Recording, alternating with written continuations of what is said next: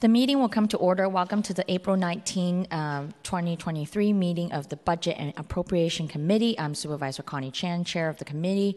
I am joined by Supervisors Hillary Ronan and Shaman Walton. Our clerk is Brent Halipa, and I would like to thank Helena Mendoza from SFGov TV for broadcasting this meeting. Hopefully, we shortly will be joined by Vice Chair Rafael Mendelman and Supervisor Asha Safayi. Mr. Clerk, do you have any announcement? Thank you, Madam Chair. With our return to the chamber, just a friendly reminder for those in attendance to please make sure to silence all cell phones and electronic devices. Also, kindly refrain from any flash photography. The Board of Supervisors and its committees are now convening hybrid meetings that allow in-person attendance and public comment, while still providing remote access and public comment via telephone. The Board recognizes that equitable public access is essential and will be taking public comment as follows. First, public comment will be taken on the item on this agenda. Those attending in person will be allowed to speak first, and we will take those awaiting on the telephone line. For those watching remotely and streaming through sfgovtv.org, the public comment call-in number is streaming across the screen. That is 415-655-0001 with a meeting ID of 2484-035-3728, then press pound twice. When connected, you will hear the meeting discussions, but you'll be muted and in listening mode only. When the item comes up and public comment is called, those joining us in person should line up to speak, and those on telephone should dial *3 to also be added to the telephone line.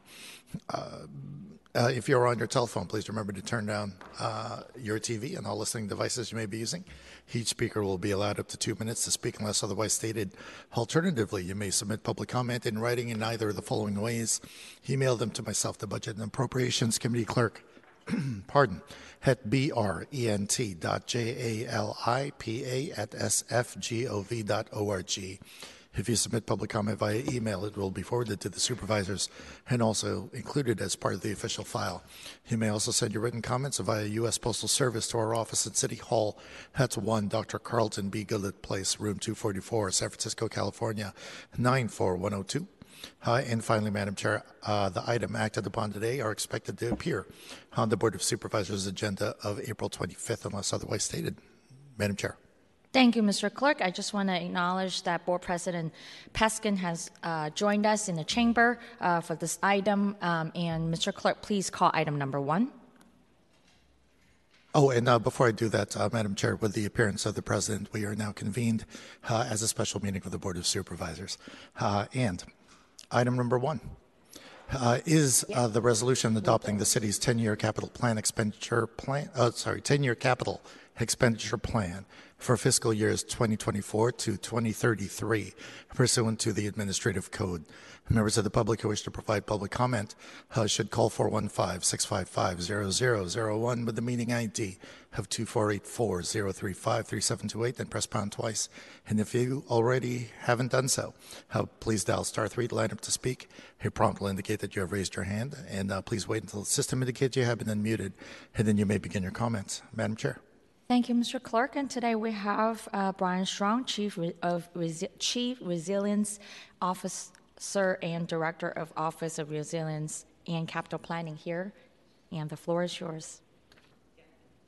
Thank you very much. Supervisor Chan and committee members, Brian Strong, Office of the City Administrator, and the Office of Resilience and Capital Planning within that program.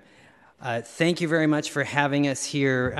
Every 2 years we come to present the city's updated 10-year capital plan, and every 2 years there's always a significant amount of change, and there's that also applies to this year. A lot of things have been changing in San Francisco, and that is reflected in this updated capital plan that's before you.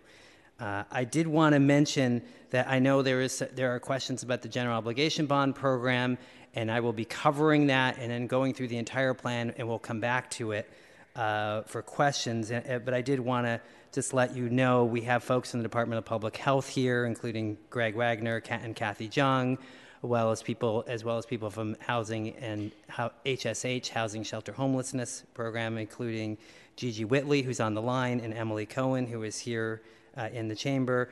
And then we also have Joe Chin, who is one of the project managers from Public Works, who can share information on cost implications. So with that, I will just jump into the presentation and thank all of those individuals for being here. Some of you have seen this before, but the 10-year capital plan is something that we started doing really back in 2005, 2006 for the first time. We're one of the few cities in the country that has a constrained capital plan where we identify what we're funding as well as what we are not funding. That plan is produced every 2 years, and it goes through a capital planning committee process. The capital planning committee is a 11-member body that is chaired by the city administrator, but also includes the board president, as well as the mayor's budget director, the director of planning, the controller, and then the individuals that represent what we call Chapter 6 departments, or departments that are able to do construction or build things. So Public Works, Public Utilities, SFPUC, MTA, Port of San Francisco, Public Works, and Rec Park. And then I will just mention there are really 3 components when we talk about our capital plan, especially that impact the general fund departments, and that's really our GeoBond program that we're going to cover, our debt program, often referred to as certificates of participation, but also revenue bonds, which enterprise departments tend to use more than general fund departments, and then our pay-as-you-go program. Quickly, just want to mention here, over the last years have been a lot of accomplishments. We've been significant amounts of capital investment going on in San Francisco, and I think you can see that if you look at our buildings, if you look at our parks, if you look at our streets and those things across the city. So 2,600 new affordable housing units since 2020. Completion, we had a major completion of the 105-unit Maceo May project for formerly homeless and low-income veterans. We updated the housing element, which actually also had an impact on our capital plan because it has very far-reaching goals around housing, around the housing required, around the new housing that they're looking for the city to create. But we also have a new sort of center in that housing element on racial and social equity. We did a lot of work in Mission Bay in some of those newer development areas. We've done a lot of work with connecting people via broadband internet access to sort of address the digital divide, especially in some of our more disadvantaged communities and in our Hope SF projects. We completed the Animal Care and Control project, which is, again, taking a historic unreinforced masonry building that was a potential collapse hazard and converting it into a very modern and usable animal shelter. In our public health area, again, we did the Maria X. Martinez Health Resource Center was completed, Southeast Health Center was completed, and then seismic retrofits at Castro Mission and also at Maxine. So significant work in the last couple of years just in our public health area. Supportive housing is another area. We acquired 6 buildings for that. We finished Fire Station 35, which is the first and I believe the only floating fire station in the country, one of the few in the world, so it is ready for sea level rise and climate change. We completed an ambulance deployment facility, and we moved staff into a building that we had just recently completed for the forensic sciences division, which means we got people out of Hunters Point and some of those other areas. Maintained a pavement condition index score of 74. We've been sort of going between 74 and 75. Constructed 54,000 trees, curb ramps, constant maintenance of sidewalks that's required as well. 3 neighborhood parks that are focused in equity zones, as well as 2 new parks at Francisco Reservoir and Shoreview, and started the process for the new park at 11th and Natoma. Completed the Van Ness BRT project, and also the Central Subway that is connecting Chinatown. So while we've completed all those things, a lot of it has been funded through GeoBonds, as I mentioned. This chart shows what has happened. The vertical light blue bar there shows when the capital plan was passed. Prior to the capital plan, we were approximately 50% of the bonds being put forward were passing. Bonds that pass on here, I should say, are blue. The ones that did not pass are in this yellow-orange color. And you can see we've had quite a good run of passing very large, significant GO bonds.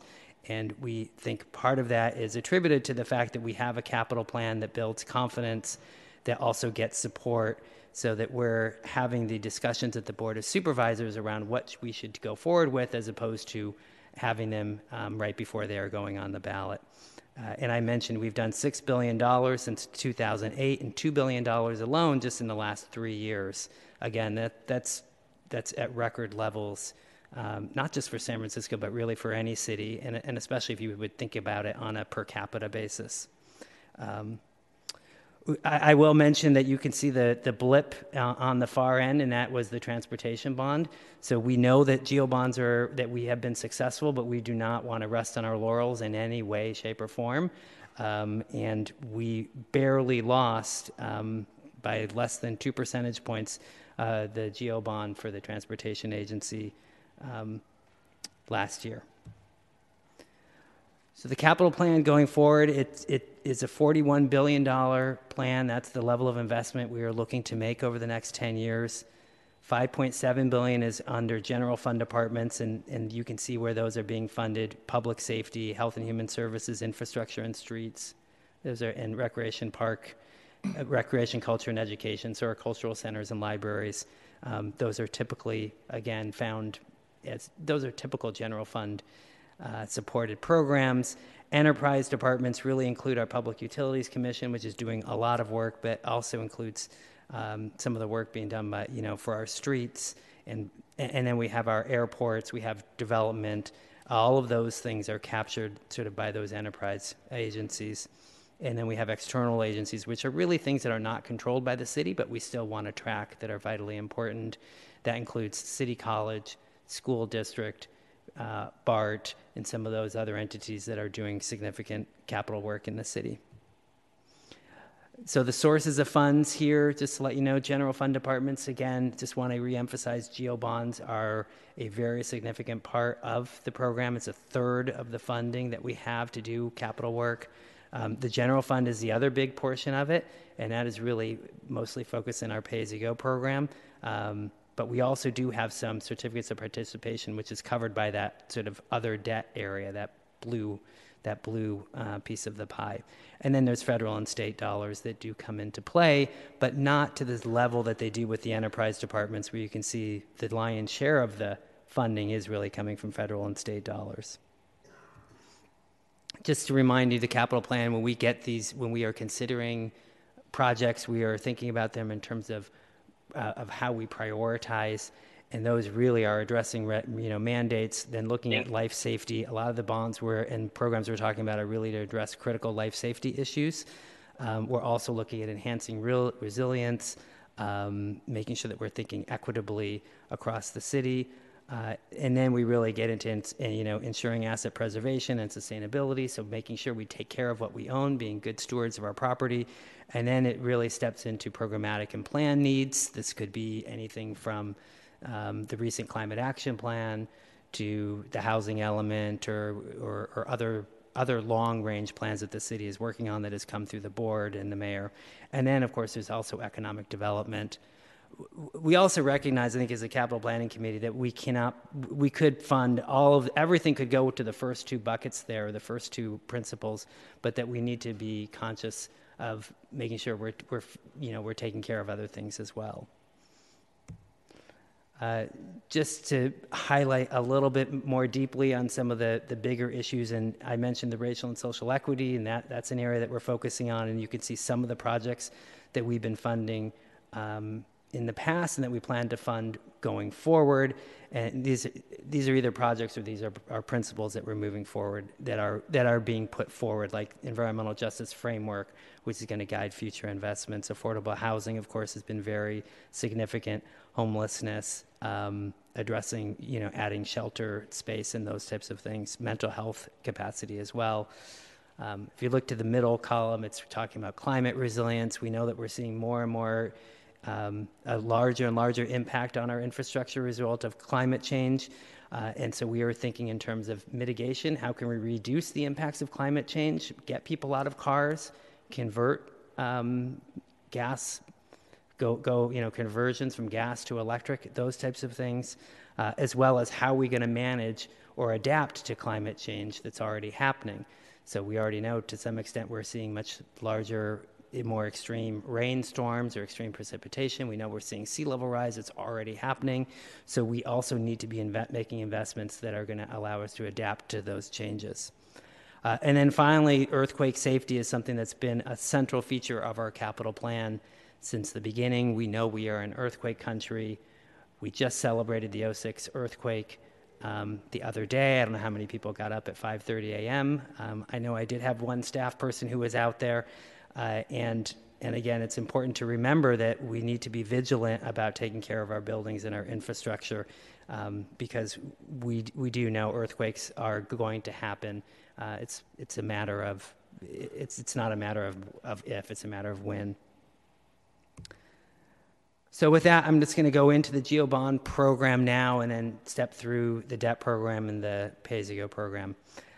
So current policy for the GeoBond program is that we are paying off debt as we incur it. So in other words, we do not issue new bonds until we retire old ones. That's been an important principle of the capital plan really since we started doing it. And it means that we are essentially relying on the property, change in property values to really impact our capacity. This commitment does help us quite a bit in that tax rates are not going to go up as a result of our program. We think it's very fiscally smart and fiscally prudent. It has been something that credit agencies and other folks have noted. And often when people are on the fence around whether to support a bond or something else, they look to this policy and have said, hey, I'm willing and able to continue to pay what I'm paying now, and have been supportive of it. We also know that as a result of the recent economic situation, that value of private property, public property, all of the values of our property are going down, and as a result, our capacity is shrinking. So we're not having as much capacity as we've had in previous times. And in addition, as I started with in our presentation, we've been very successful in passing GeoBonds, so that also reduces our capacity to do large bonds going forward. This past year, there was a measure to eliminate odd-year elections. That means that we have fewer opportunities to go to the voters, which means we need to be, I think, smarter and more articulate about when we do go to them. And then we do have a lot of new needs that are coming into the capital plan. Many of you may recall when we first did the capital plan, housing, anything that was not publicly owned was not included in the plan. We have added housing to the capital plan, and I think that's been important. It's certainly an important value for resilience and for the city, but it's also has also used a lot of our capacity. So we've done over $1.1 billion in affordable housing bonds in the past 5 or 6 since 2015 alone. But we do know we're going to continue to have climate change needs and issues going forward, and we do have a bond to consider some of that in 2028. Speaking of the bonds, this is a list that shows what we're proposing in the 10-year capital plan, $2 billion of overall capacity. The first bond would be in March of 2024, which would be for the Department of Public Health primarily, and for the shelter, for retrofitting the shelter at 1001 Polk Street, be retrofitting that shelter so it can become a family shelter. That shelter, along with Chinatown, and some of their other buildings are seismic hazard rating 4s, which means there is a collapse potential in an earthquake. It also means that even if, and that would be probably in a larger earthquake, but even in a medium-sized earthquake, it's very likely that those buildings, along with all of them on this list, would be yellow or red tagged, which means they would not be usable after the earthquake. So when we think about clinics or critical buildings at Zuckerberg San Francisco General Hospital or Laguna Honda Hospital or shelters, those Those are all buildings that we want to have functional after an earthquake to serve the populations that will certainly be impacted. We have an affordable housing bond recommended in 2024. This is really to continue to contribute to the affordable housing pipeline. That work has, again, been going on, and there is certainly a large number of projects and things to do in that area. We also have a project here around addressing 260 Golden Gate through a partnership is what we're looking at, where we would be doing affordable housing in part of the building, and we would have the adult shelter in another part of the building. And we think that type of partnership would not only would help us use our dollars more wisely. We have again, we do not have another election then until 2026, and that's when we are proposing to come back with the transportation bond. $300 million, really mostly to address critical facilities and yards in the system for seismic purposes, and also for the new fleets, the electric fleet, and some of those things that are coming on board. The other bonds I won't go into detail on, waterfront safety, then coming back to our earthquake safety emergency response bond program. We had an ESER bond, that's what those are referred to in 2020, and then parks and open space, and then we'll come back to public health and transportation. What I will just say is that, and you can see it on this next graph here, it's really the capacity issues are in the early, we really are maximizing our capacity in the first 5 or 6 years of the plan. So from 2023 to 2028, there's really very little that we can add in terms of capacity unless we see some growth in property values, or there may be some additional capacity that the controller's office is able to identify. And again, I won't get into the details of this graph, just to mention the light shaded are bonds that have been issued. The darker shaded are bonds that have passed by voters, and we're committed to paying the debt service on those. And the thing is, once we start paying the debt service on those, we have to pay that debt service for 20 to 25 years. So it doesn't just, once we do it, we're committed for 20, 25 years. That is even shown on this chart. And then you can see the colored ones are the bonds that we are planning to bring forward that I mentioned on the previous slide. Okay, with that, I'm just going to quickly run through the other way that we're funding projects, and you can see this is a considerably smaller program, is through the issuance of certificates of participation or general fund debt. These are bonds that are paid for out of sort of essentially setting aside general fund money.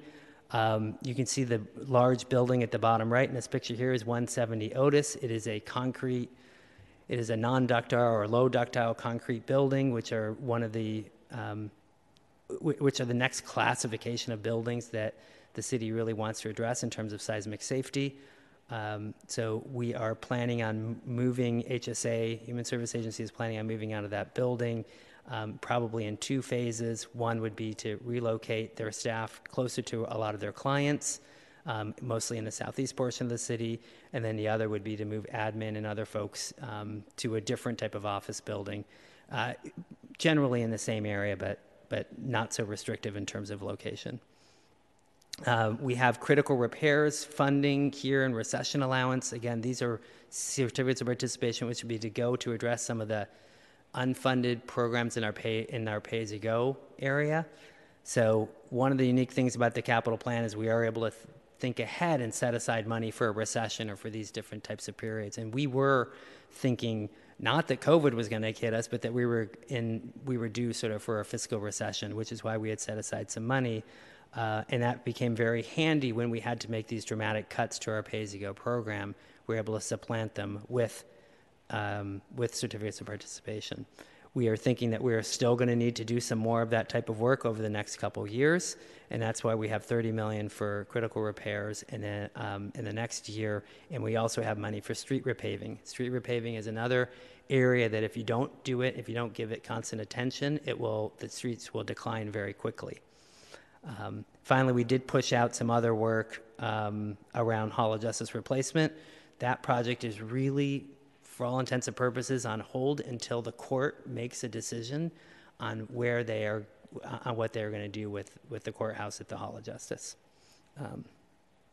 And that also requires state money and those types of things. We keep being told by the state folks that the Hall of Justice is a high priority, but it never seems to reach the level of their top 5 or so where it's going to be in line for money.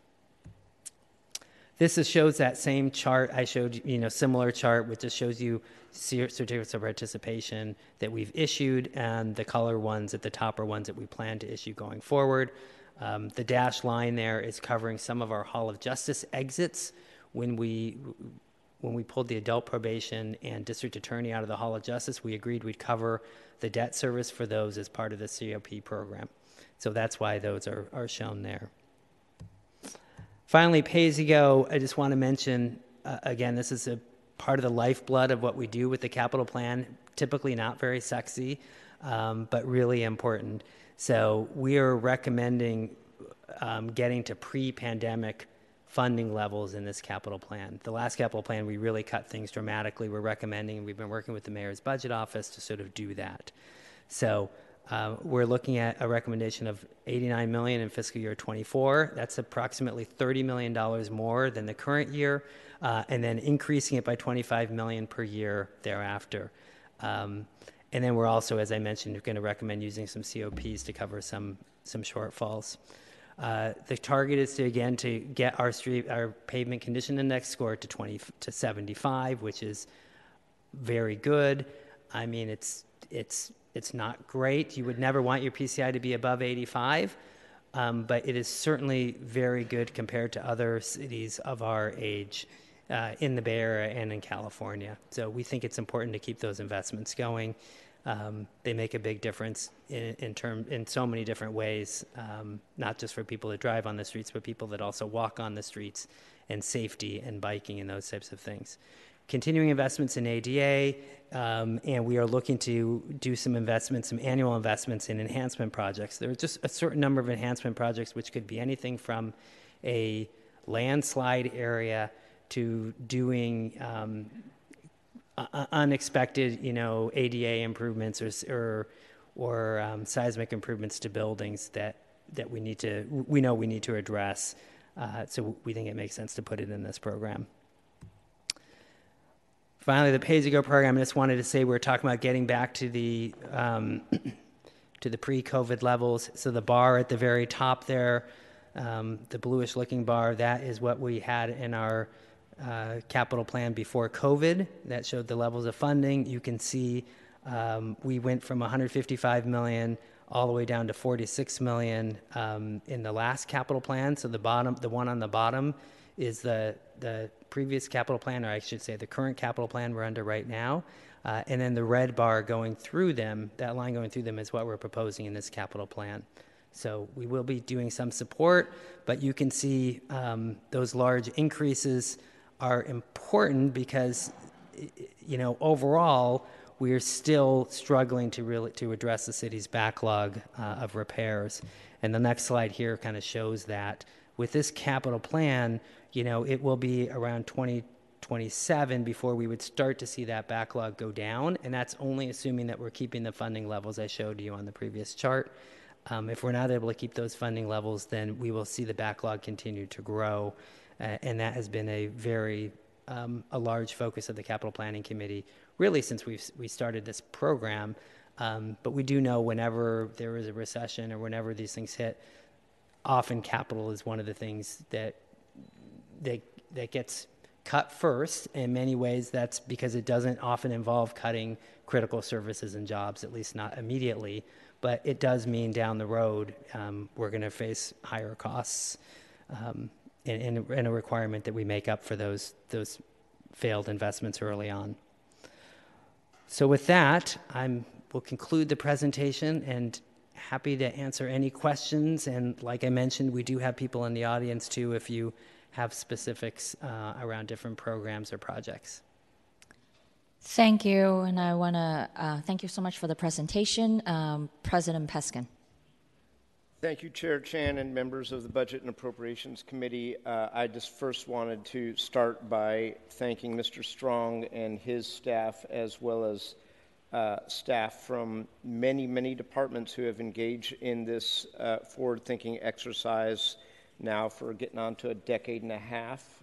Is that about right? Feels about right. Yep. Since my then colleague, Sean Ellsburn, came up with this scheme and passed it as a matter of law. And I think it's been very helpful and instructive and has led to some good long-term capital investments and results, and gives this Board of Supervisors, the mayor, and the public an understanding of just what the future requires and how much it's going to cost and how we have to plan for that. And some of it is pay along the way, pay as you go, and some of that can only be done by some amount of indebtedness, whether it's certificates of participation, which are more costly, or general obligation bonds.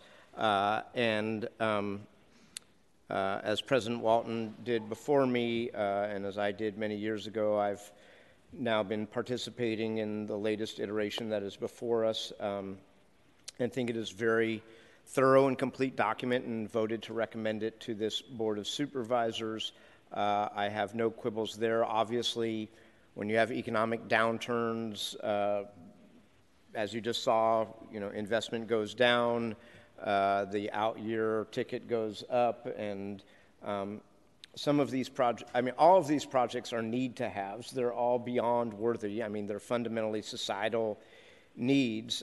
Some of them are more important than others because they are really issues of life safety in a seismically prone area of the North American continent, and you've got to take care of your buildings that could collapse, buildings that hold public health services and what have you. That's not what I'm here to talk about today.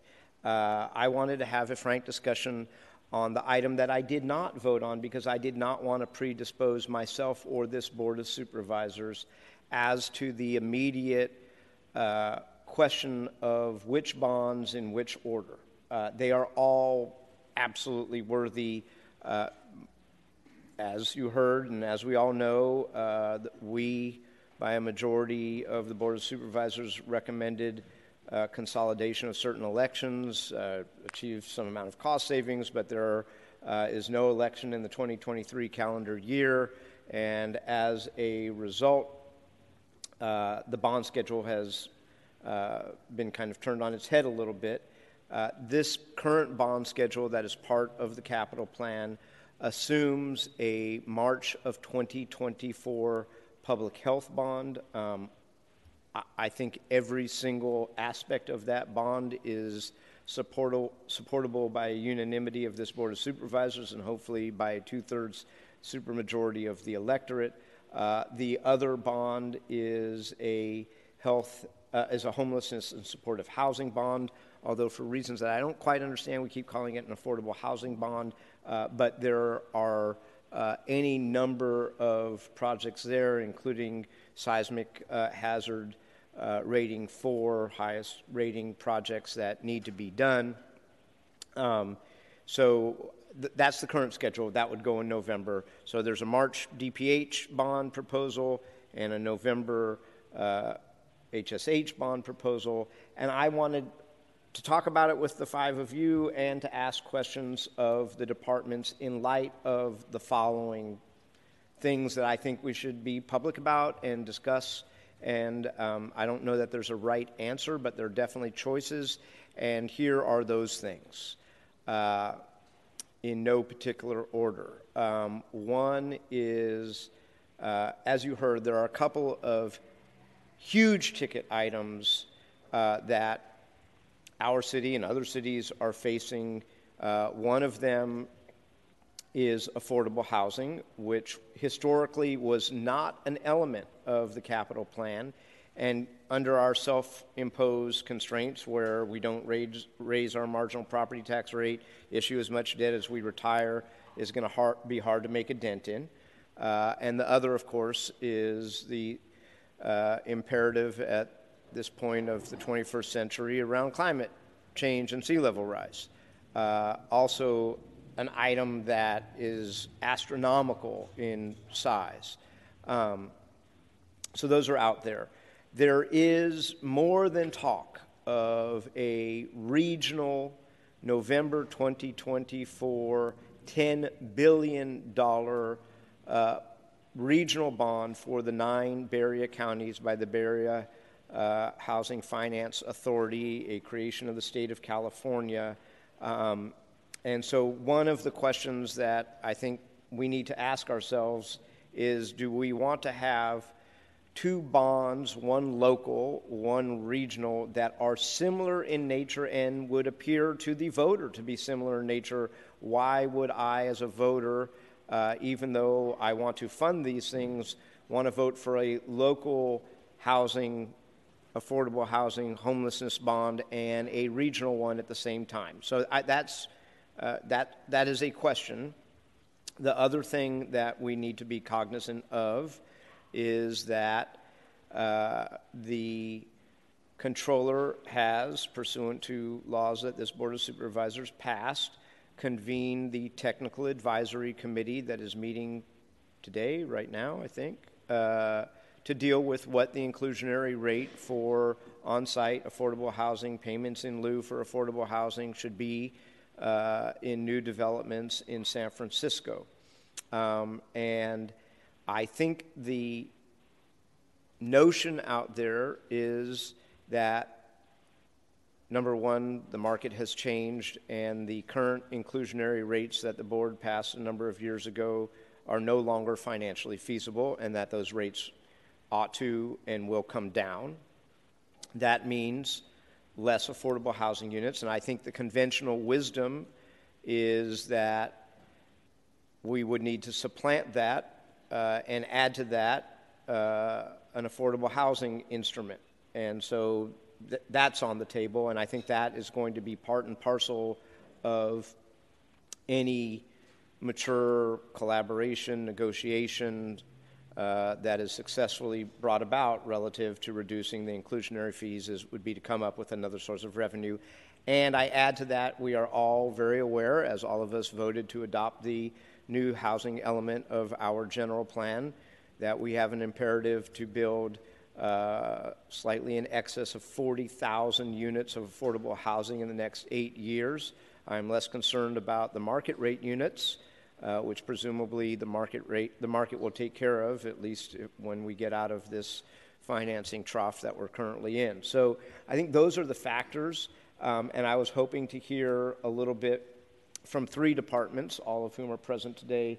One, what it would mean to the Department of Public Health, who I've had some offline discussions with, if their bond were to be delayed by 8 months, because that's a choice. And the preliminary, everything gets more expensive the longer you wait, and there's also a need to be ready to build things when those bonds are issued. So how much work needs to be done in the interim relative to design drawings, architectural engineering work, and what the cost of that would be. There are also certain costs associated with the recertification of Laguna Honda that are need to have now items that I think we should all be cognizant of. As to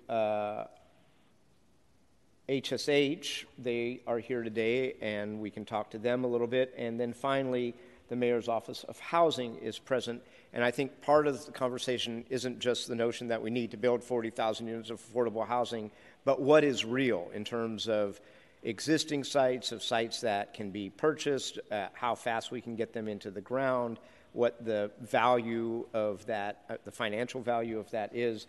And so Lydia Ely from the Mayor's Office of Housing is here to ask any questions around that. But I think fundamentally we have a choice to make, and there is a question as to whether or not we should flip the order and go with the second bond first and the first bond second.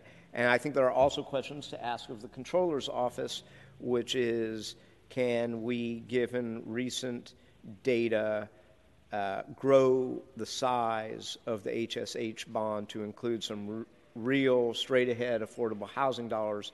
And I think the answer is yes, there is capacity that does not blow our self-imposed constraints on not raising our property tax levels.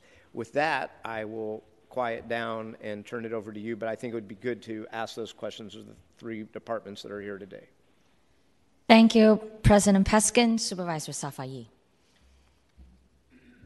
Thank you, Chair. Thank you, President Peskin, for giving us a little framing. It's helpful. Appreciate that. I want to thank the Capital Planning Committee for its important work. I think that this 10-year capital plan is definitely a good start. You know, at a high level, I think we definitely need to invest our capital and in capital projects and improve our infrastructure. So I've certainly made that a top priority of my time here at City Hall. On slide 20, I noticed that we saw the impact of COVID pandemic on the city's pay-as-you-go program. So the fiscal year 2023, we were supposed to be at $181 million a year in the general fund, and this plan only puts $89 million in the general fund forward. So it seems as though there's a little bit of backlog under this plan. It seems to be a decision of the mayor's budget office to not go to that level. So I think we need to certainly contribute more to reducing this capital backlog, and I think we have the ability to do a little bit more in terms of capacity. I want to agree with certain comments that President Peskin made regarding climate change. I think that certainly we're not going to be making any amendments today or maybe there will be and it will be continued, but I think we need to recognize the impact of climate change on our communities, and a call from many of the organizations, some of whom are here today, to fund a climate action plan. I'm definitely committed to doing that, and reducing greenhouse gas emissions is certainly a top priority of mine. I don't know, just since we're having an honest conversation, I don't know if there's capacity based on what's proposed to add it to the 2024 fiscal year 2024 calendar. Because of DPH and affordable housing and because of that capacity. But we should certainly explore that, and certainly updating outdated facilities that are in disrepair contributes to greenhouse gas emission reduction, and having us meet our newest environmental standards is definitely an important thing. But definitely want to have a conversation about 2024. I don't think there's one scheduled for 2026. So we should have that conversation. But we can do that either by amending the resolution, and we can have further conversation. The area that I want to drill in on, and we should talk about more today, I've been briefed on both the public health and the homelessness and housing. And I will say that I'm 100% behind the upgrades to the Chinatown, Silver, and South of Market centers. Those are extremely important part of our infrastructure in providing healthcare services. But combining the March and November bonds as proposed, I don't believe is the best approach.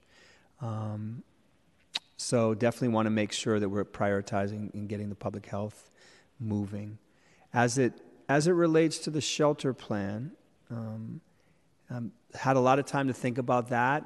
Actually worked next to the family shelter for almost a decade. That's there on Golden Gate. I don't like and don't believe the plan to relocate to Polk Street is an actual forward-thinking plan. And I think the idea of taking families and keeping them in a drug-infested, crime-ridden neighborhood is not the best plan. And then when you actually break down the cost of that plan, 200 beds at $100 million, you're talking about $500,000 a bed. $500,000 a bed does not make sense to me. That just does not make sense. And by the way, much of that is not individual units. There's some capacity for that, and I've had those conversations with HSH, so they know what I was going to say here today.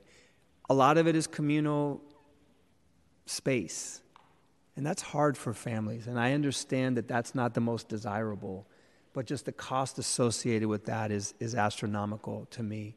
And then the idea of then taking the Golden Gate site and moving in single adults there, again, drug dealers and drug-infested area, and we need to do better, and we need to focus on the street-level crime that's happening. But I believe that there needs to be more thought put into that. I think we should ask the new Homeless Oversight Commission that's just being seated now, and the controller, to look at our shelters right now and come back and make some real recommendations going forward.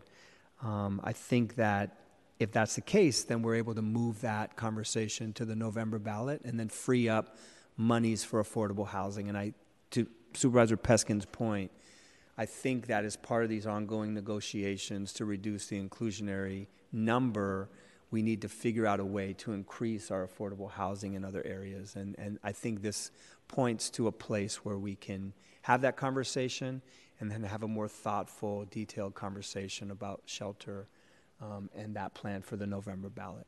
So those are my comments before we open it up to public comment.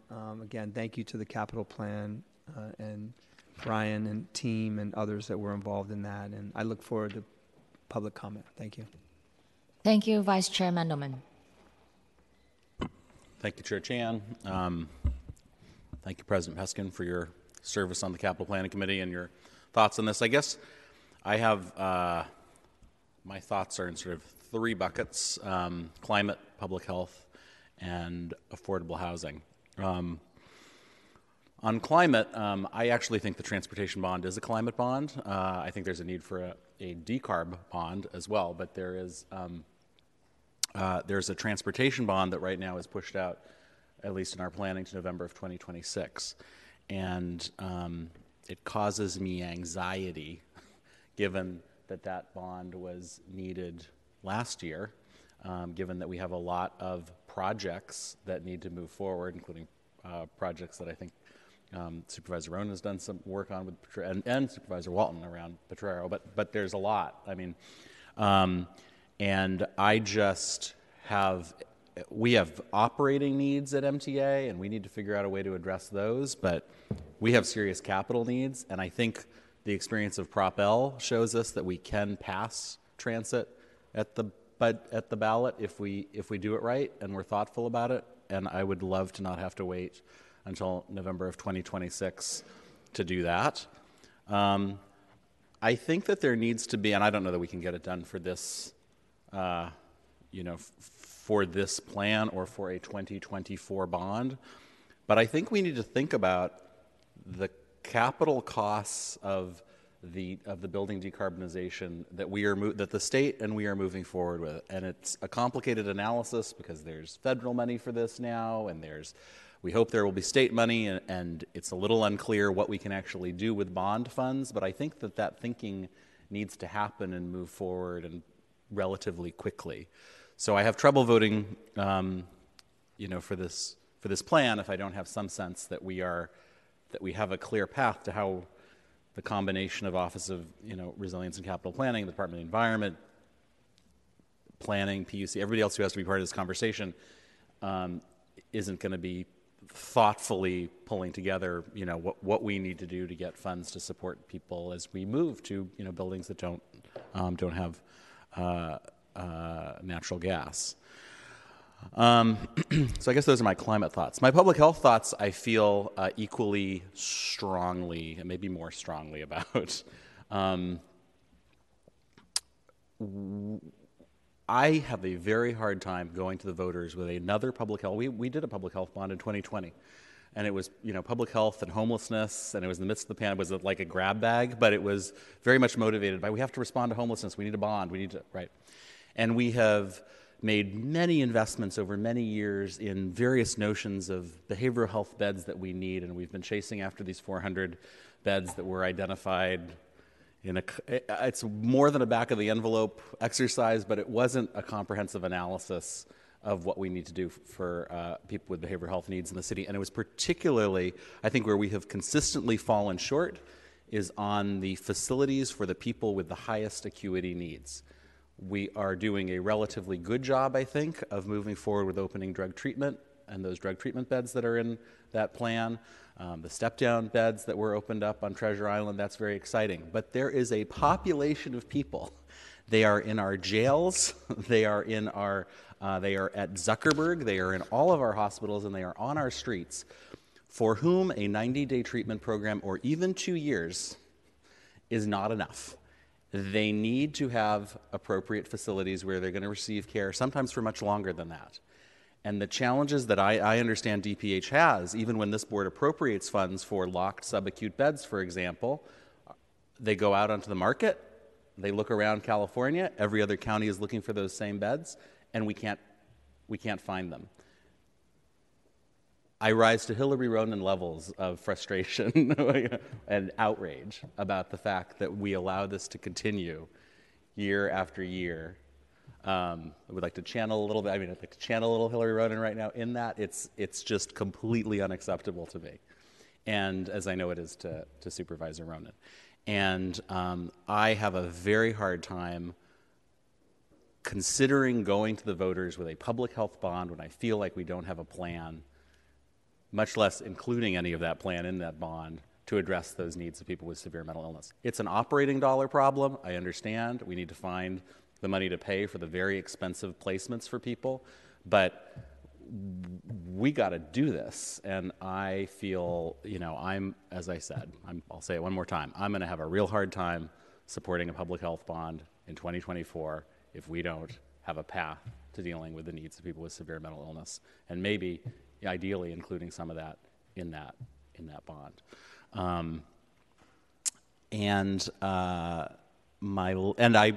To that end, I think Greg may be aware.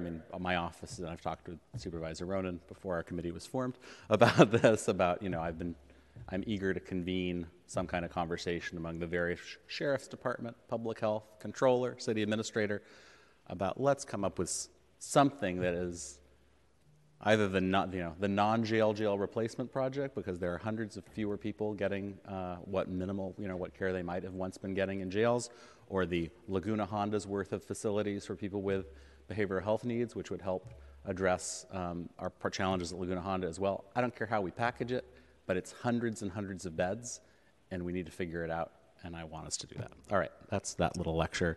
Lastly, plainly, we need to invest in affordable housing as well. That need is acute. I am encouraged, and I think I'm glad that the board is united around this BAFA idea, and I hope that that will generate more money than any local bond would for those housing investments. If we were going to break the cap, if we were going to say that there is something that voters might be willing to vote for that would be above the line, I think housing might be. I think it's worth looking at that line, because housing is an extraordinary thing for a municipal government to be using its bonding capacity to pay for. And it's worth it. We all want to do it, but maybe it can be presented, or maybe it exists in a slightly different category where we explain to the voters, we're not taking you above this line for the core government functions, but we may be asking you to go above the line for housing, or at some point we may be asking you to go above the line for climate. I'm not sure they'll do it for climate, but anyway, those are a few of my thoughts. I'll get out of the way. And if Supervisor Ronan would just acquiesce for a second, I think our self-imposed constraint is a little discordant with the fact that other agencies and governmental bodies that are not us do have bonding instruments that appear on our ballot and affect our property owners and, in turn, their tenants, commercial and residential. So our self-imposed constraints do not apply to the community college district. They don't apply to the San Francisco Unified School District. They don't apply to BART. So the reality is, while we are sending a message, and it has been true now for a decade and a half, that if you vote for the bond that we put on the ballot, it is not going to raise your taxes. While that part is true, doesn't mean your taxes aren't going up because you voted for the community college bond, and they don't have that same self-imposed constraint. So I think and indeed the BAFA bond would not be subject to that constraint. And, our share of the BAFA bond would be a minimum of $1.2 billion over a 10-year period. But that could actually allow us to back that assumption out of a capital plan for a period of time.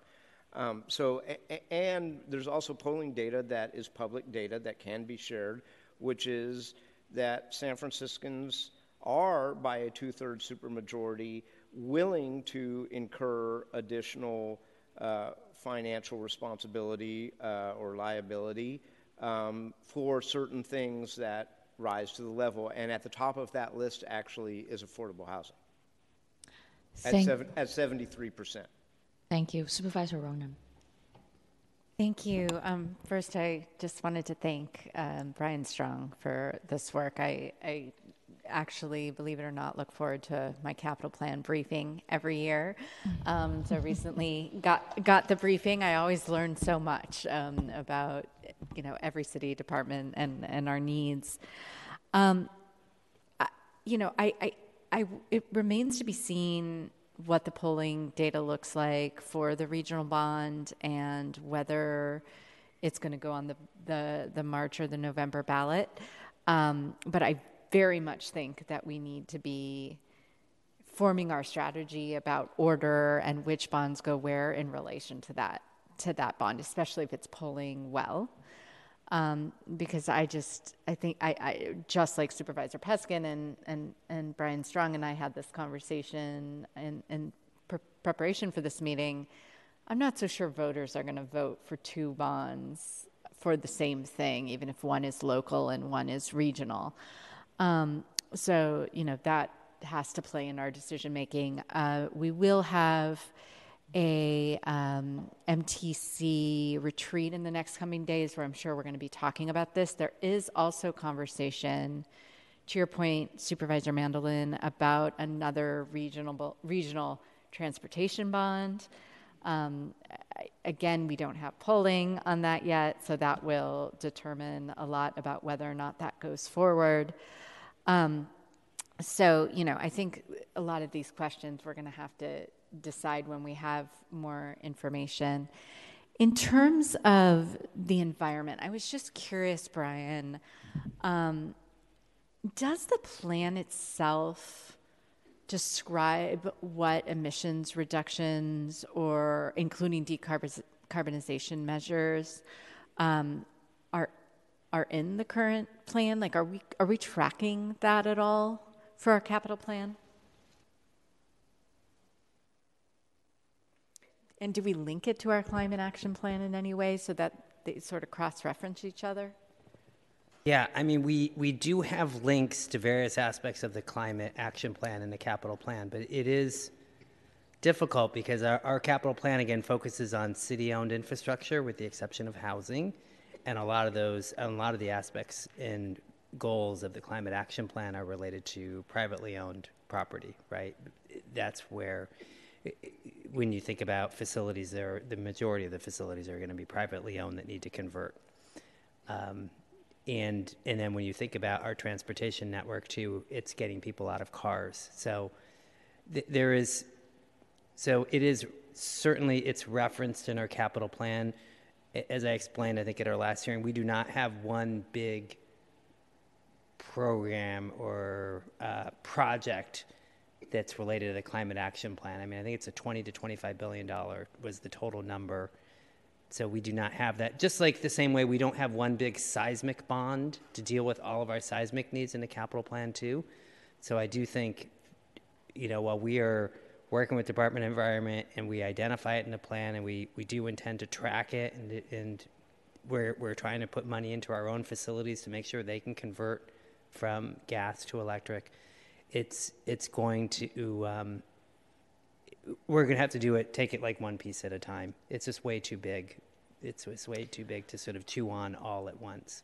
I'm just thinking for future plans, if we could include the estimated emissions reduction with each sort of activity, it would help us, and especially with each bond, right? If we're not going to, have the will or whether that's internally or with the voters to approve a climate action bond itself, then at least we should be able to review among the bonds that are before us or the activities that are before us what impact they would have on climate emissions, and that could bump it up or bump it down depending on that, how much it helped us improve our emissions record.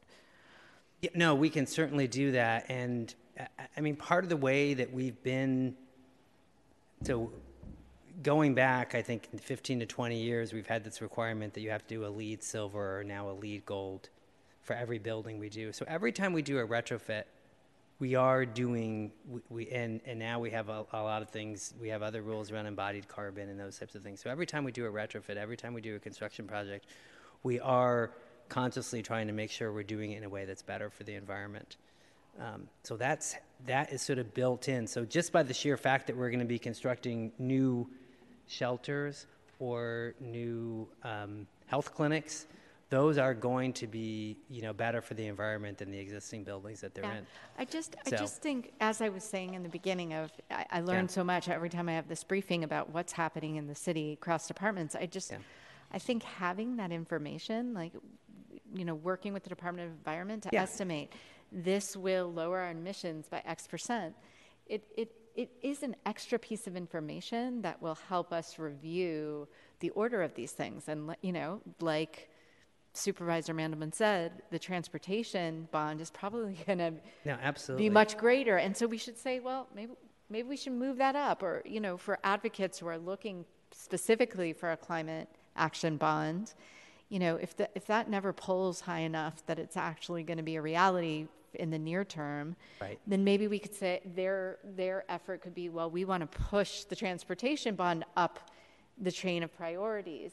I just think it's another way we could look at things that would be really helpful, and it's kind of a nice place to look at it because it's where $40 billion is going to go over the next 10 years. It's where San Francisco can play a large role in reducing emissions and meeting our own climate goals. And it provides us a bit of education to policymakers about how much do each of these activities either raise or lower our emissions. Yeah, no, absolutely. And I think that is certainly something we can do. And we're even thinking about it, if you see those early slides I had around resilience. So happy to follow up on that. Okay, that would be great. I would really love to work with you on that. Thanks. Thank you. Supervisor Walton, I saw your name was on the roster.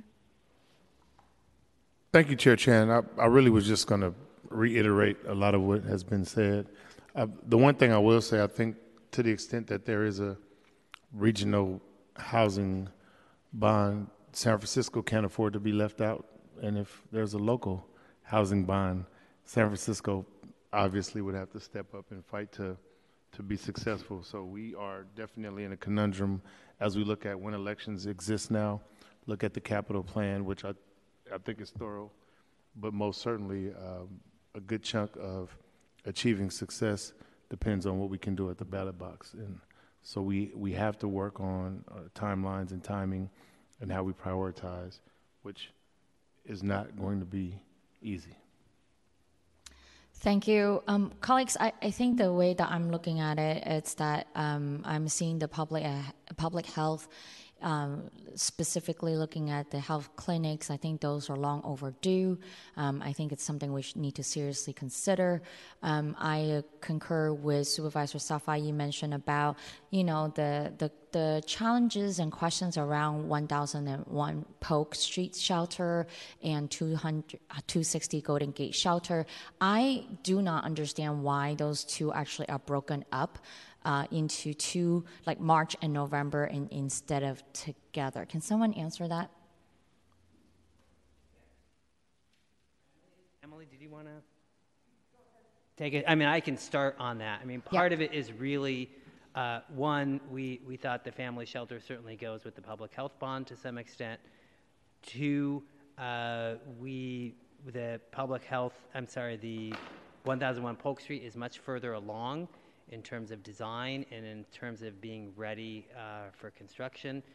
And then three, the 260 Golden Gate is part of a larger development project that HSH is working with Mayor's Office of Housing and Community Development on, where we see that site as an opportunity to add to the affordable housing stock that's so important to the city, and at the same time be able to leverage that new addition with a new shelter. So a partnership with a developer where we could do the shelter on the bottom floor and then have the housing, affordable housing on the top floors.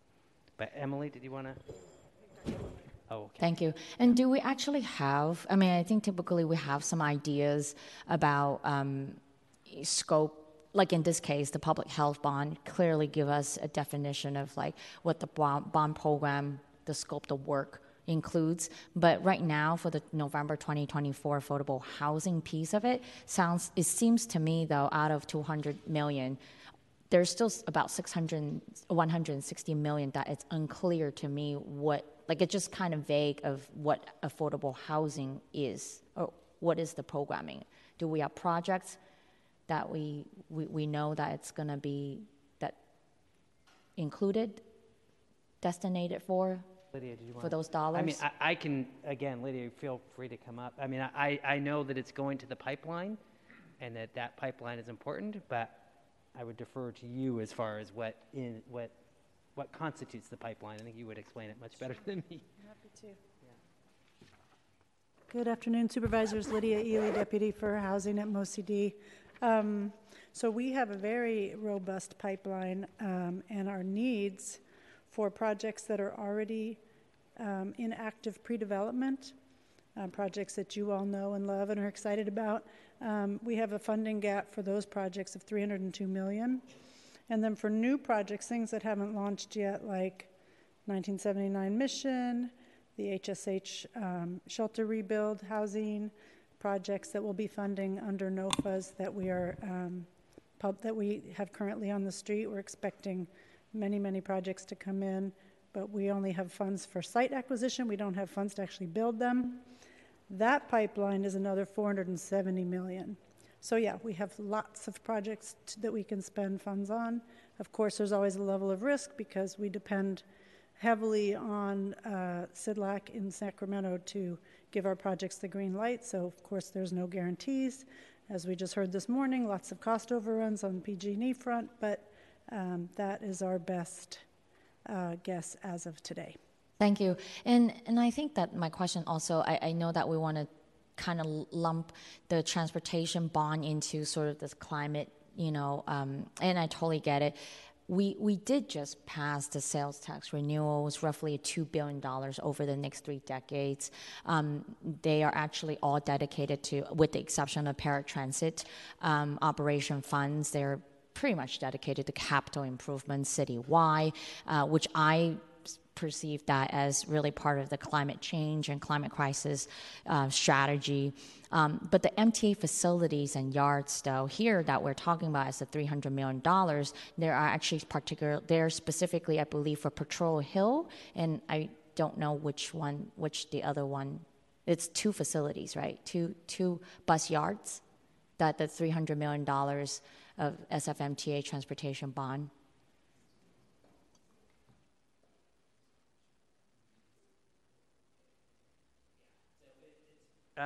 Brian Strong again, Office of Capital Planning, and it's Potrero and Presidio Yard, I think, are the 2 ones that are largest in most consideration. Yeah. The one thing I wanted to, if I can quickly make one quick comment on the continuation of the sales tax measure. It was very successful, which was great. It was a continuance of a fee that was already in existence, so that's just something I would note. It's a little bit. Brian, can you pick your microphone up? Yeah. Oh yeah, sorry. That it's a continuance of, in other words, that measure, it was continuing, right? It was extending the measure that was already in place. So to some extent, I would just want to say that to some extent that means that people were not seeing that as a new cost. Similar, that's part of the reason why we like to have that in our capital planning program, to say we're only issuing new bonds as we retire old ones, so you're not increasing your tax rates.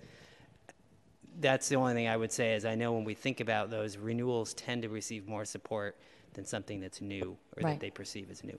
Yeah, I agree. But good points. Right, and I want to continue to talk about that a little bit too. It's like specifically, I don't know if anybody from SFMTA is here, but what SFMTA at this moment that I would say, between now to 2025, is that its deficits lies in operation deficits. It's not capital, and given the fact that we have just the $2 billion sales tax renewal, that they can actually tie over. Maybe someone from SFMTA can speak on that. But what I'm looking for is it truly to just independently looking at a bond program, not to look at the bond bond program and our schedule, but to actually look at SFMTA, governance of it and operation of it, what it lacks is operation funds. And it's currently suffering operation deficits. And I, for one, would say that I look forward to seeing a regional solution because SFMTA is not the only one that's suffering operation deficits. So is BART and other transit agency. So I look forward to seeing the state solution for an operation funding that sustain our public transit. With that said, I also want to talk a little bit about that is besides the Bay Area Housing Authority bond that we're going to do an affordable, like looking forward to seeing that and possibly also a transit bond or transit ballot measure that provides funding for our public transit. There's also, and I think Mr. Strong, you can confirm, there's actually already a proposal of $1.1 billion SF San Francisco Unified School District bond that is in for 2024.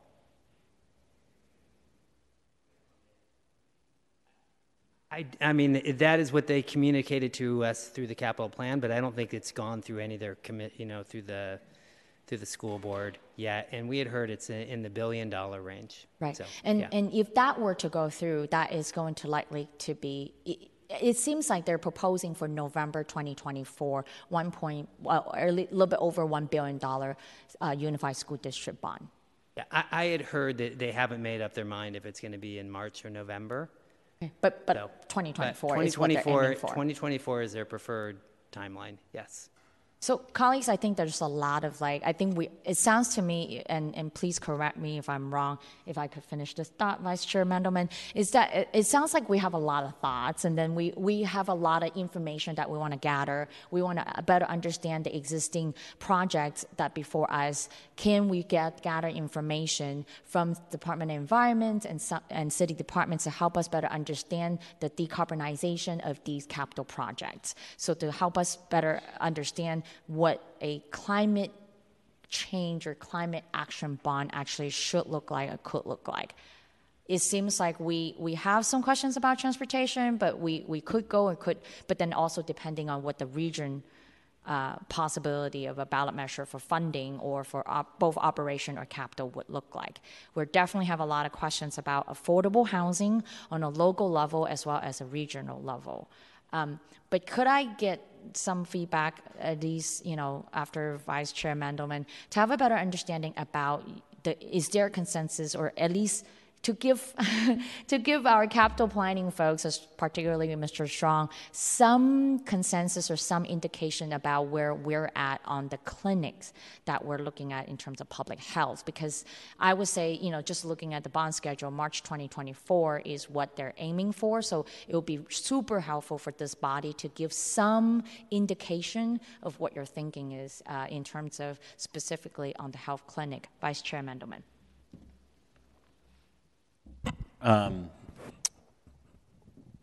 Well, but I'll try to address that. But my original just little nitpicking about the MTA bond is that I mean, at least the $400 million version that we were considering in 2022 was, yes, about a couple of big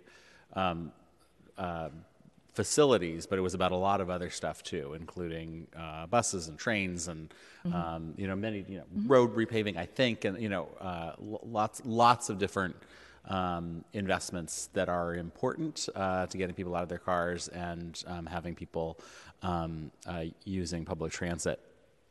I think insofar as we were able to get that number up to something more like that 400 or more, I think that would be a good thing to be trying to do. And then in response to the sort of, it's easier to pass a sales tax than to pass a bond. I mean, maybe, but the bond almost passed with, it lost by 1 point. And with perhaps the crankiest electorate San Francisco has seen in, a long, long time. People were coming out to vote, not primarily about that bond, but that bond certainly got caught up in the backwash of everything else that was going on. So I would say that in a more normal June or March, or or certainly in a presidential, and with a good campaign, I don't think the lesson of 2022 is that we can't pass a transportation bond. I don't think people should take that lesson. On the public health bond, I'm, not opposed to a March 2024 public health bond. But right now, I mean, in concept, in this moment, I am opposed to a March 2024 public health bond because I have deep concerns about public health's failure to adequately address capital needs around people with severe mental illness. Understood.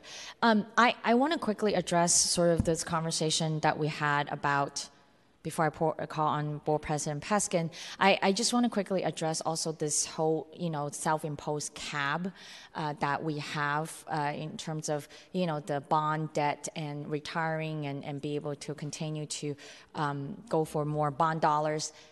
I think that while it may be true that, because of BART or, other entities, regional entities that come in that actually continue that our property tax has been increasing to meet these obligations, that it's not entirely just San Francisco. I want to say for the city and county of San Francisco that we have consistently having an excellent bond rating is because that we have been responsible and fiscally responsible, that we meet our obligation and that we retire our debts before we take on more. And I think that has been, we're like AAA, if not, double A or triple A, if not, to that.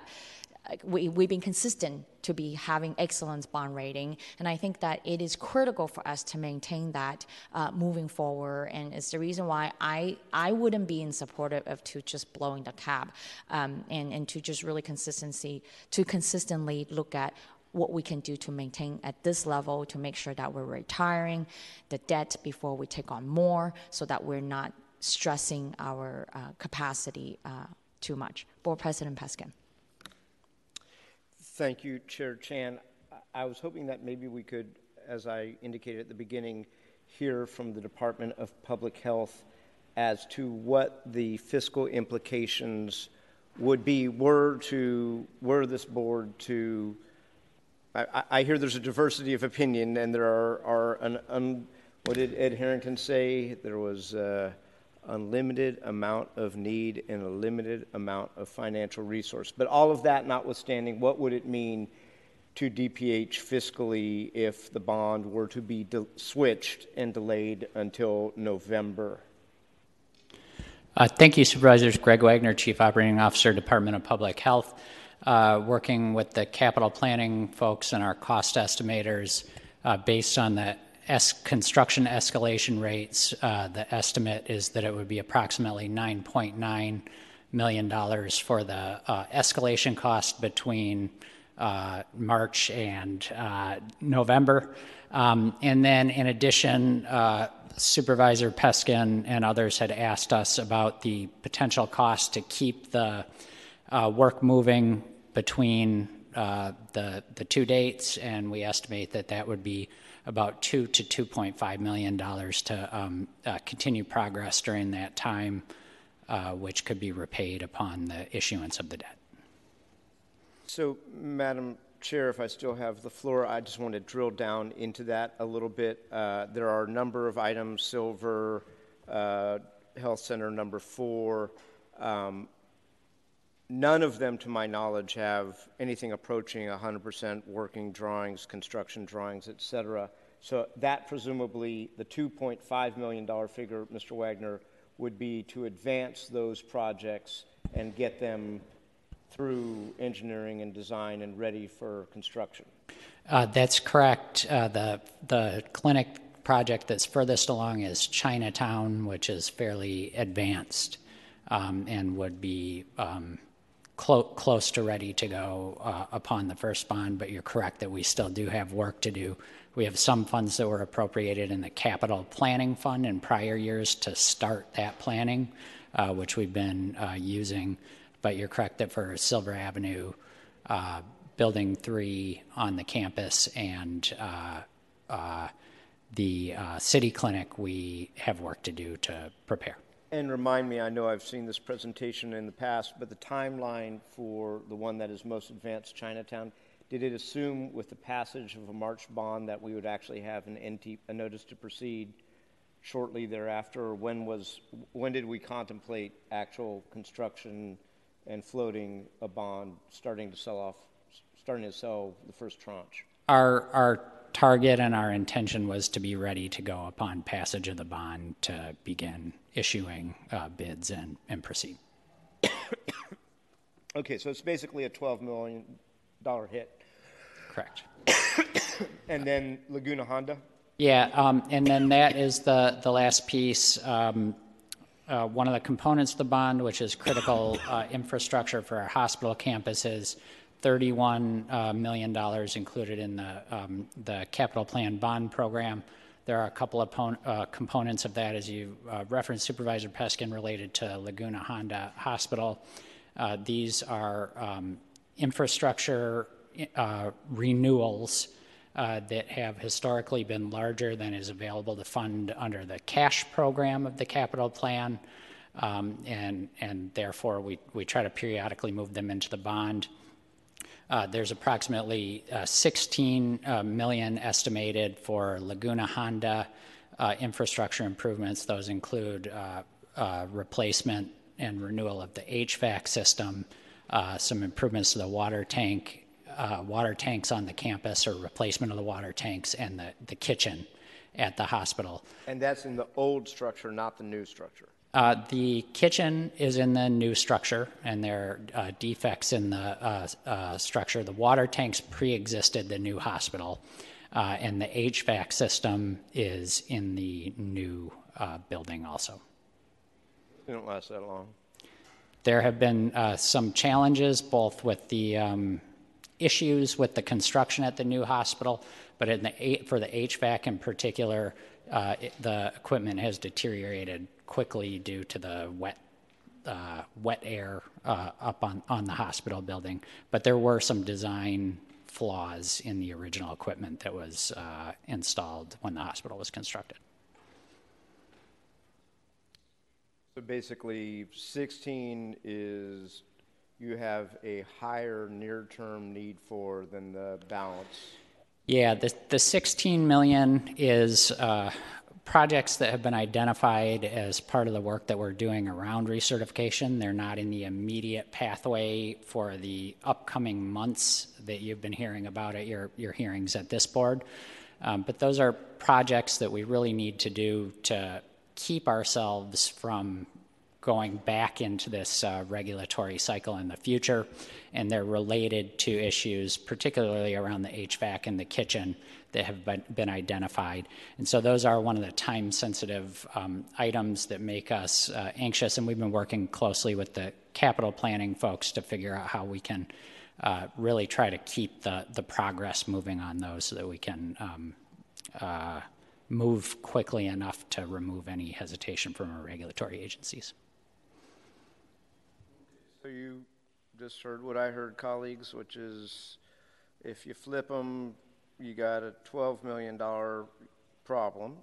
Well, it's really a $9.9 million problem, because remember that the monies they expend for design and engineering can be reimbursed from the bond. So that you're driving a $10 million problem. And then if there were a March bond, you still got a nearer term need for 16. I'm just laying out what I'm hearing. That was the near term capital needs that presumably could be paid cash and as we go, because that's not a big ticket item, but easier said than done. But we have not yet heard from homelessness and supportive housing, the third department that is implicated in any potential swap if we were to go there, and Ms. Emily Cohen is here on behalf of that department if colleagues you want to hear from her.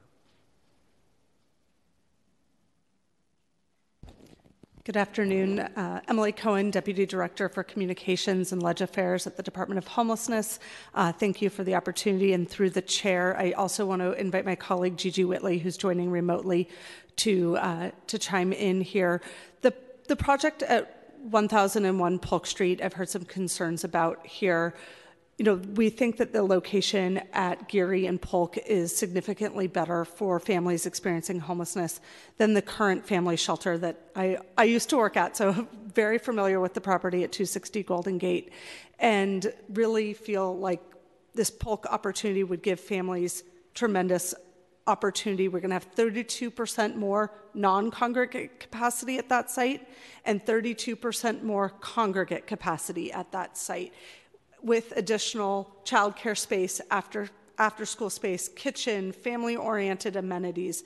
And we've developed this proposal, obviously in close partnership with Public Works, but also hand in hand with homeless families and family service providers to try to determine what a better family shelter model could be. Given our goal is, of course, to get families out of shelter as quickly as possible. And this is a temporary program, but to have that capacity and have those amenities, I think, will really strengthen the program.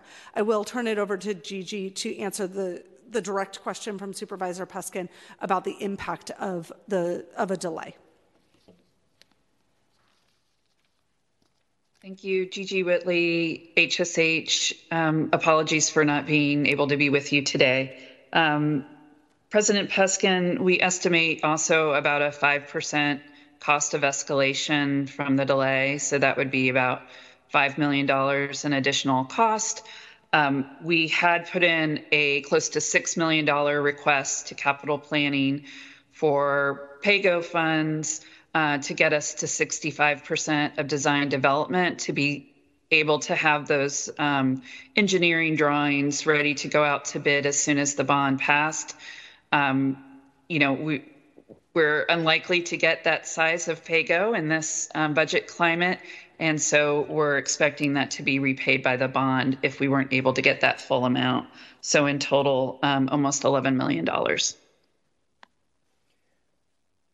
Thank you. That was really helpful. So, colleagues, basically net zero. It's a policy, not to sound like I don't want to take his job, but it's a policy matter for the board. Go ahead, Supervisor Safai. I'm sorry, but there's also other things. There's all types of conversations. Douglas Legg, Deputy City Administrator.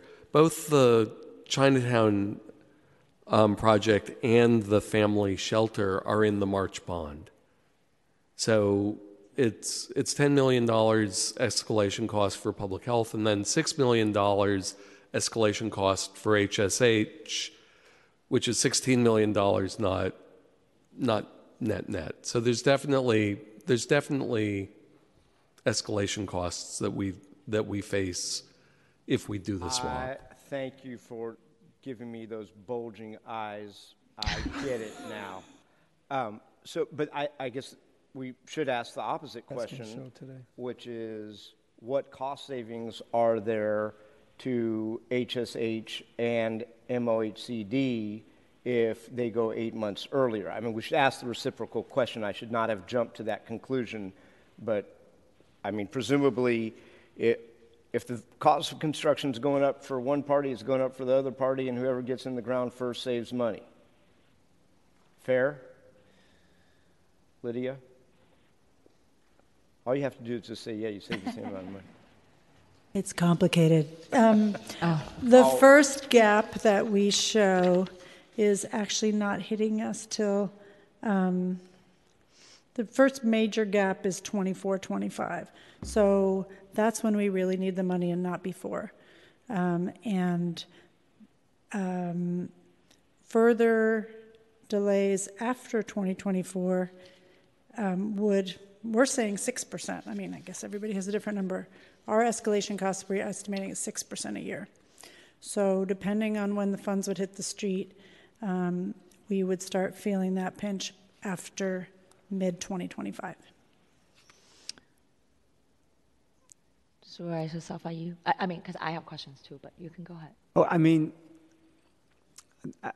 I think Supervisor Peskin said it, or it was maybe Douglas might have mentioned it, but I think the idea is that I don't think it would be flipping everything from one to the other. It's more about moving one piece of it to the November and what that impact is on HSH. But I just think that that's why we're having these conversations. We have to look at the priorities of the need that is there now. Definitely believe that the idea of having the health clinics as a priority is something to look at, and why we need to have that as quickly as possible. Then we have the regional bond, and then at the end of the day, this is a really small amount of money for affordable housing, given the current environment that's even more competitive than we have been in the past. I mean, before we used to submit and we would almost certainly get our tax credit allocations. That's not happening anymore. Because San Francisco is more expensive, because the cost of construction, because of all these other things, we are being denied or postponed monies. So we need more money now. And just to add on to the previous conversation, because of delays and because of some of the fights between the PUC and PG&E, we're using affordable housing money to pay for infrastructure costs. And that takes away from our ability to do affordable housing. So there's all these different policy priorities that are coming into play in this larger conversation. And I think affordable housing has to rise to the top, as well as some of these larger policy negotiations that are happening with regard to inclusionary housing. And then I want to say, and I've said this before, I'm going to say it again, $100 million for 200 beds for family shelter. I just don't think that's cost effective. That's $500,000 a bed. And I would like to see the new commission weigh in and look at options that could be better suited for the November ballot. Thank you. Thank you, Supervisor Safai. I have a different opinion. I mean, the way that I think that, I'm looking at the 1001 Polk and 260 Golden Gate Shelter. I mean, if we must, I would prefer to have Golden Gate 260 Golden Gate Shelter along with the public health and shelters as a bond, as one bond together if we must, and then to really think separately about affordable housing. I mean, I appreciate Lady at listing just sort of the needs, but then the needs are like $700-800 million needs. They're not just $100 million needs. And then my question would be, if we're going to go for affordable housing bond on a local level, that is only about $160 million. So how do we prioritize $800 million needs within that $160 million bond? And I don't think I can be in support of it unless I understand how are we prioritizing that. And so, or are they just, I don't know, just like a backup funding for anything that we would need, like in the events like a PG&E overspending or PG&E bills that we end up have to pay for. So I'm just not in that space of thinking about an affordable housing bond. That actually is not clear to me how we are actually prioritizing all these projects in the pipeline, which is $800 million worth of it. So with that said, it seems like I don't have any other names on the roster. I just want to give a last shout out, last round. I think Vice Chairman Doman. No, it's okay. Well, aside from my own personal sort of obsessions with things that I think ought to be in public health bonds, the other thought I have about these two proposed 2024 bonds, I mean, I do have a concern with going sort of what's the story of those bonds that gets told to voters, because I do think that there's some folks, some really hardworking, excellent public servants in different city departments who have some projects they need to get done, and so we're going to the voters and saying, pass a bond so we can, get these projects done. I sort of think of bonds as sort of being like, each bond kind of needs a story of what you're trying to do, and it needs to be a little bit uplifting. And I'm having trouble seeing what that is with the 2024 bonds, which I think is particularly challenging in March, maybe less so in November, but just another thing to throw out there. I agree. President Peskin.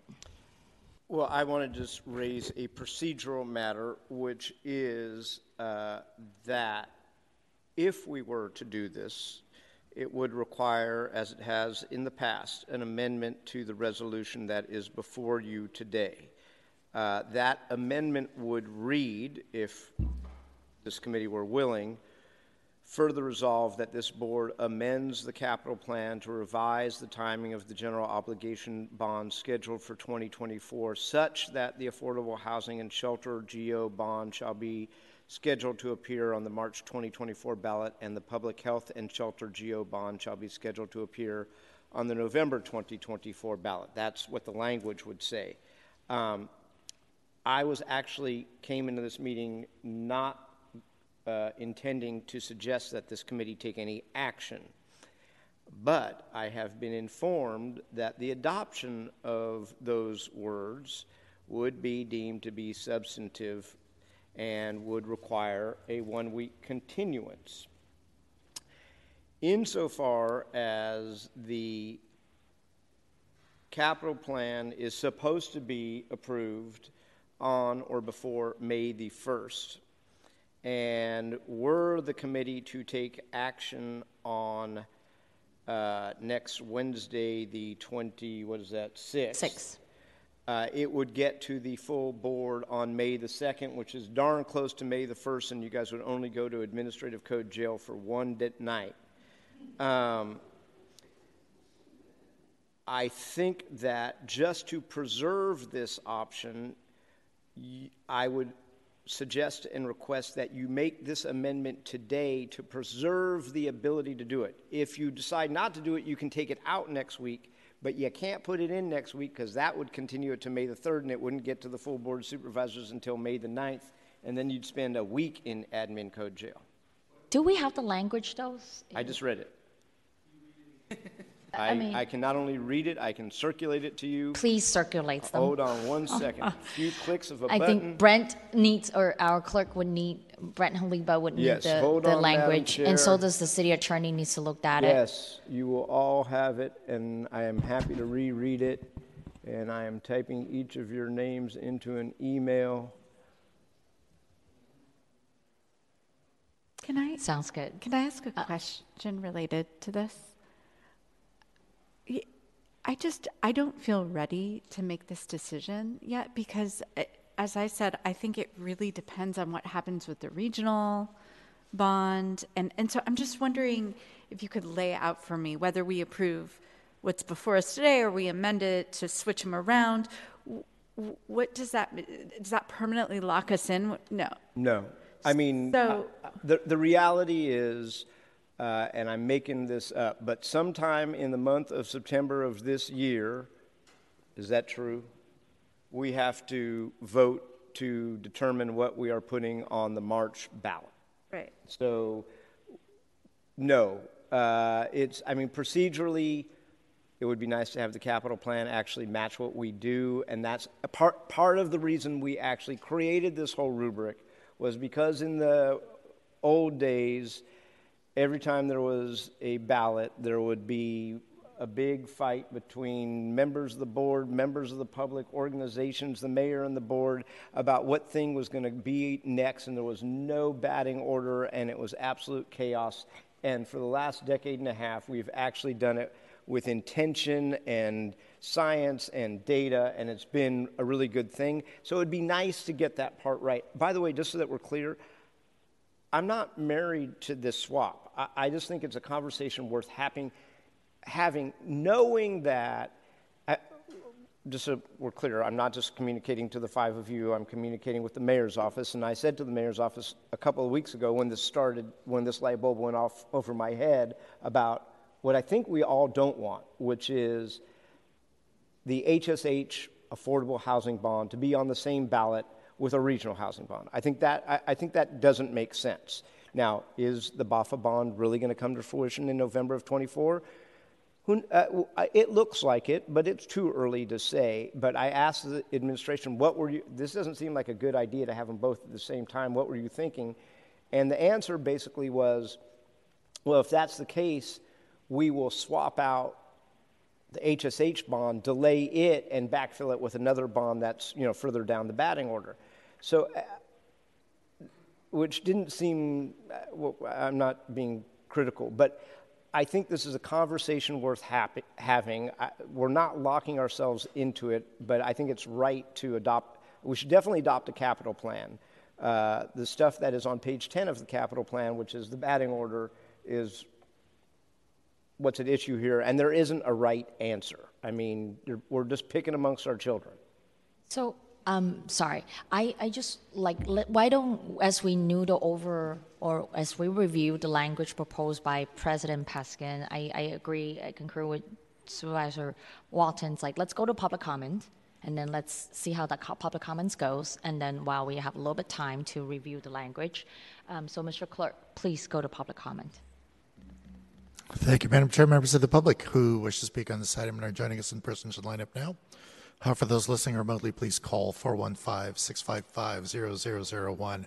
Enter the meeting ID of 2484-035-3728, and then press pound twice. Once connected, press star 3 to enter the speaker line. And for those already in the queue, please continue to wait until the system indicates you have been unmuted, and that'll be your signal to begin your comments. Sir, if you could step up. Thank you for allowing me to speak, Board. There are regional bonds, some HSH bonds. You got to do something about the amendment because you can't do it next week. You got to do something with the amendment today at this hearing because you can't do it next week. You can't put it in, as the board president has said. So what I'm asking is to do that. Let's get this passed. 10-year infrastructure plan is great. It's great. Okay. So that's all I got. Thank you. Thank you much for your comments. Next speaker, please. Good afternoon, President Peskin, supervisors. My name is Joyce Calagos. I was notified by the SF Climate Emergency Coalition that we need a bond measure now, not 10 years from now. But I'm coming also from a Catholic background. So I'm telling you, remember who you are. We are San Francisco. We are the city of St. Francis of Assisi. St. Francis of Assisi wrote a poem. I'll read parts of it. Praise be you, my Lord, with all your creation, especially Sir Brother Sun, who is the day and through whom you give us light, and bears a likeness to you most high. Praise be you, my Lord, through Sister Moon and the stars. In heaven you formed them clear and precious and beautiful. Praise be you, my Lord, through Brother Wind, through whom you give sustenance to your creatures. Praise be you, my Lord, through Sister Water, who is very useful and humble and precious and chaste. Praise be you, my Lord, through Brother Fire, through whom you light the night, and he is beautiful and playful and robust and strong. Praise be to you, my Lord, through Sister Moon, Mother Earth, who sustains and governs us, who produces your fruit with various flowers and herbs. So remember who you are. You are San Francisco. We are San Francisco, the city of St. Francis, patron saint of animals, the environment, and ecology. So please include your environment in your plan. Thank you. Thank you much, Judge Gallegos, for your comments. Next speaker, please. Good afternoon. Thank you for the opportunity to speak. My name is Susan Green. I'm a District 8 resident and a member of the Climate Emergency Coalition. As you know from the calls and emails you've been receiving, we've been calling for a climate bond on the ballot in 2024. In response, we've heard repeatedly that there's no room for it in the bond schedule and that the proposed plan addresses climate mitigation in the details. So last weekend, I read the entire plan to see what's in it. There are indeed a handful of projects that address our two biggest carbon emission reduction challenges, building and fleet electrification. These include a solar energy and battery project supporting multiple city departments, a strategic building electrification project to identify needs and fund small pilot programs, a project to replace natural gas equipment at the Academy of Sciences, another to transition the Muni bus fleet to 100% electric buses, and multiple EV charging infrastructure projects for police cars, Muni buses, and other city vehicles. These would be great. They could kickstart building decarbonization and position the city as a leader in vehicle electrification. But each one of them is an unfunded emerging project. They're included only to indicate awareness of so-called undefined future needs. There's next to nothing in this plan that clearly funds carbon emission reduction anytime in the next 10 years. Awareness isn't enough. Until San Francisco achieves net zero emissions, we're adding to the growing damage caused by global warming, and we're increasing our climate adaptation costs down the road. Y'all have a great opportunity to change this. Given the scale and urgency of the problem, climate mitigation demands to be among the critical issues both addressed and funded in this capital plan. If a climate bond requires a temporary increase in the debt limit, as the CLE report recommends, y'all have the opportunity to champion this. Please don't approve a capital plan until it includes real funding for climate mitigation. Thank you. Thank you, Susan Green, for your comments. And I do apologize if I have to cut anybody off, but we are timing each speaker at 2 minutes today. Next speaker, please. Good afternoon. My name is Nancy Haber, and I live in District 7. And I'm here today to add my voice to ask you to push for a climate mitigation bond on the ballot in 2024. We need to take bold and speedy action on climate mitigation, that is reducing greenhouse gas emissions, beyond the resilience and adaptation measures we are taking.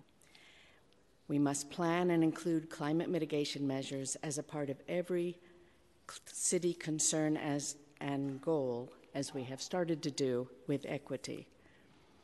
Our climate emergency affects everything, including our ability to achieve adequate, healthy, and affordable housing, certainly our public health with air quality, clean transportation, a stronger economy and workforce, our outdoor environment, and so much more.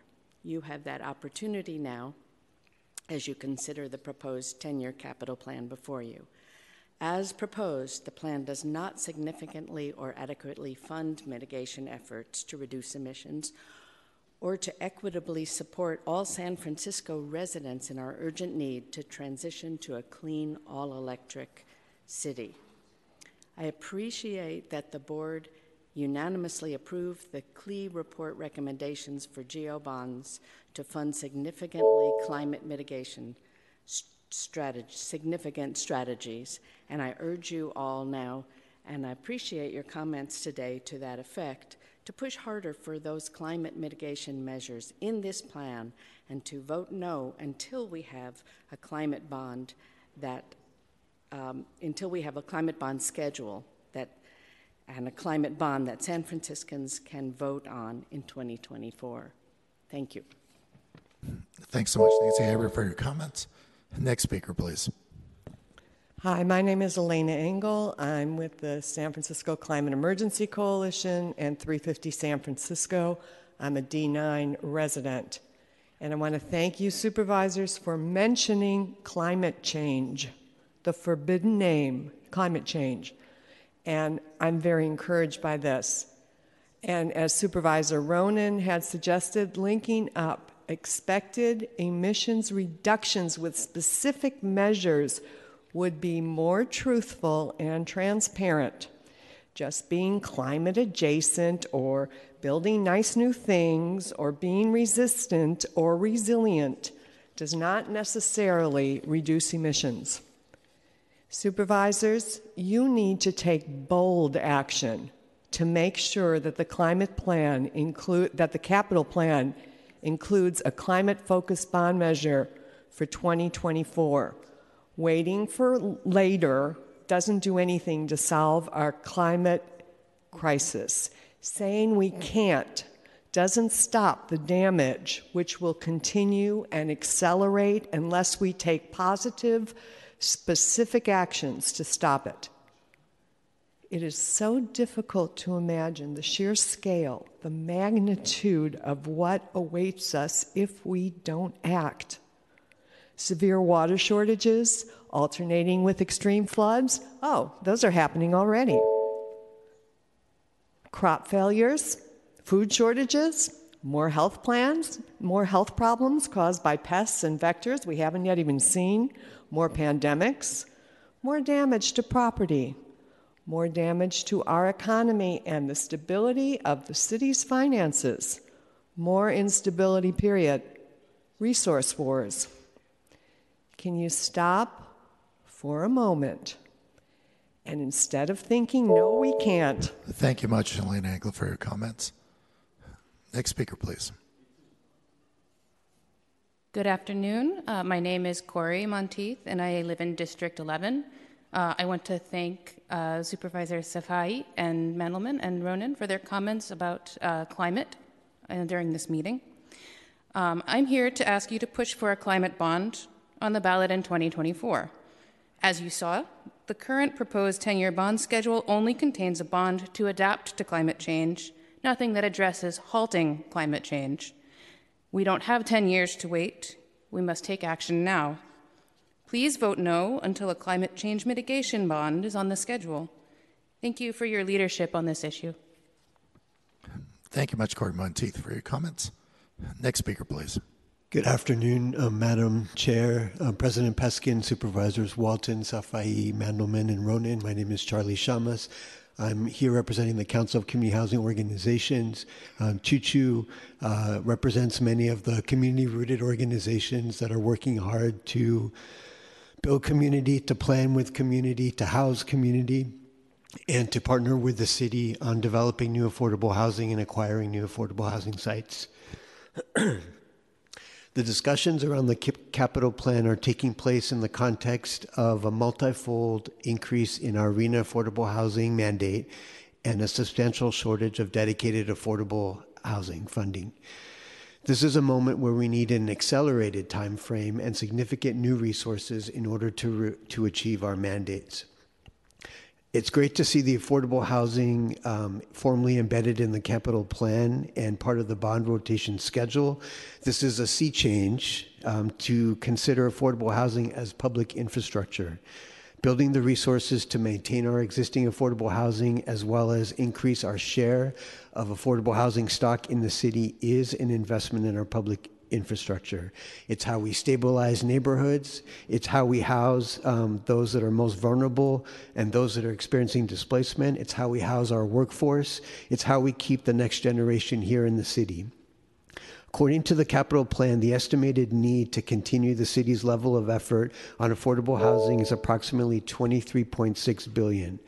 This board passed a resolution last week unanimously, recognizing the need to do due diligence around how to stage a local and a regional affordable housing bond. And I appreciate this conversation as an opportunity really to maximize our possibility of success in order to leverage the revenues in order to achieve our affordable housing mandates. 2031 is in the not so distant future, and this is our time to scale up strategies. Thank you. Thank you, Charlie Shamas, for your comments. And before I start this speaker's time, I am calling last call for in-person speakers here in the chamber. If you do wish to address this committee and you're here with us, I do suggest you line up now. Okay. Please begin. I'll start your time. Good afternoon. I'm Sarah Greenwald, and I live in District 2. I'm with 350 San Francisco. We need a climate bond in 2024. The plan does not put climate action funding on the ballot. There is a certain amount for seawalls and things to deal with the damage from not taking climate action, but virtually nothing to prevent us from making it worse. When this plan talks about climate, it's talking about projects it does not cover. It's talking about things it defers for 10 years. Let me say that again. When this plan talks about climate, it's talking about what it might put into the plan sometime. We need a climate bond in 2024 to bring clean power for clean air that will let us all breathe free, lifting the burden of premature deaths and diseases, especially in our most vulnerable communities. We need a climate bond in 2024 to make all of our streets and neighborhoods safe, walkable, and accessible, with plenty of room for abundant, good public transit for everybody and clean vehicles for the trips we need to make in a car. We need a climate bond in 2024 because a climate bond is a lot less expensive than failing to start the work. Thank you. Thanks so much, Sarah Greenwald, for your comments. And with that last speaker in the chamber, we currently have 8 listeners on the telephone and 7 in the queue. If you haven't already done so, dial *3 to be added. With that, Mr. Lamb, can you unmute our caller, please?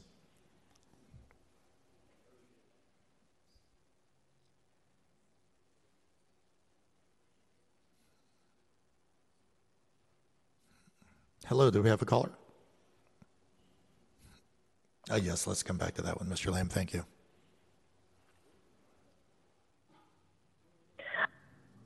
Boken, CSFN, speaking on my own behalf. I'm not in support of the CIP as currently drafted. The issue is enterprise departments, where 3 out of 4 receive GEO bond funds, even though they are supposed to be self-funding. Since the port has a high credibility rating, I do support them receiving GEO bond funds for climate adaptation.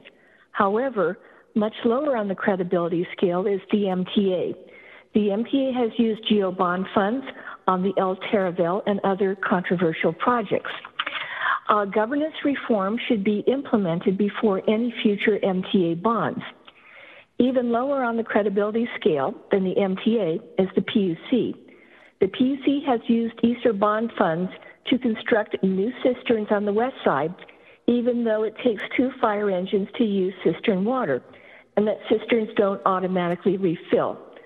The PUC is now proposing a drinking water emergency firefighting system with Lake Merced as its primary source, even though PUC management has acknowledged that Lake Merced is not drinking water. This would mean that when used, the city would have to issue a boil water alert. It would also require flushing out the drinking water pipes afterwards, which would take 1.5 to 2 days. If the board were to endorse GEO bond funds for the PUC, it could make the board complicit with the PUC's noncompliance of Prop 218. Thank you. Thank you much, Eileen Bogan, for your comments. Mr. Lamb, next speaker, please. Great. David Pilpel again. So I have made some comments on the capital plan at the capital planning committee. In summary, I think the capital plan is well written and fairly balances the various needs and issues. It's a very carefully worked through document. I support the plan as written. I support the resolution before you and the current version of the GEO bond schedule. I understand that this is a plan, so it doesn't necessarily lock the city into this sequence of bonds. And clearly lifting the 3.25% cap is a policy matter for the board, and it's got a number of different implications, potentially pro and con. I did find a few minor typos in the plan, particularly in the acknowledgments page. For some reason, MOHCD is listed as an outside agency, and last I checked, it was still a part of the city and not like community college or unified. It's listed as an external agency on that page. And I will communicate those minor typos to the staff.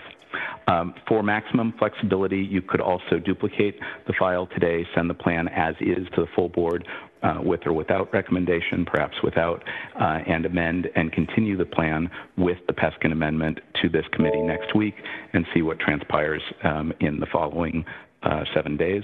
I don't have a strong sense of how best to juggle the affordable housing, climate, homelessness, public health, transportation, and other needs. As was stated, the needs will always exceed the available resources, so I leave that to your wise judgment. Those are my thoughts on the capital plan, and again, good work to staff on this. Thanks. Thank you much, David Bilbell, for your comments. Mr. Lamb, next speaker, please. Good afternoon, supervisors and Director Strong, and everyone. This is Joni Eisen, resident of District 10 and a member of the SF Climate Emergency Coalition. I am glad to hear the supervisors have serious, important questions before approving the proposed 10-year capital plan. I want to thank President Safai, Mandelman, and Ronan for recognizing and mentioning how dire the need is to address climate change by reducing emissions. As my colleague Sue Green stated, it's not at all obvious where in the capital plan this happens. That's why I strongly appreciate Supervisor Ronan's request for information about how exactly each proposed bond would affect greenhouse gas emissions so the public can know what they're voting for. I look forward to Supervisor Ronan's collaboration with Director Strong about this issue. I was also encouraged to hear mention of city departments, including SF Environment, working together. No more siloing, please. Right now, it looks like the projects in the capital plan that could make a real impact in reducing planet warming emissions are mostly labeled deferred or emerging with no funding. In other words, they may be pursued later. What kind of world will be around later thanks to our neglect now? This plan stretches over 10 years addressing sea level rise, other devastating effects of climate change, but not yet reducing the severity and frequency of such effects. These are 10 years during which it's crucial for all cities, states, and countries to step up to the challenge boldly and quickly. Please, supervisors, continue to ask questions about climate action in the bonds. Insist on answers. We've heard about budget restraints, but future expenses will be so much worse if we go on kicking climate down the road. Please be bold and consider raising the property tax limit for climate action. Voters do care. Thank you. Thank you, Joni Eisen, for your comments. Mr. Lamb, next speaker, please. Good afternoon, supervisors. My name is Paul Wormer, another District 2 resident. I will simply reference the comments from other members of the Climate Emergency Coalition about the need for funding, the urgency. And I'd like to pick up on the comment of silos that was made by a previous speaker. One of my concerns is, having had many discussions with city people, both in elected offices and in departments, I fear that we are treating climate action as largely this agency is doing that and that agency is doing this, and they are independent operations.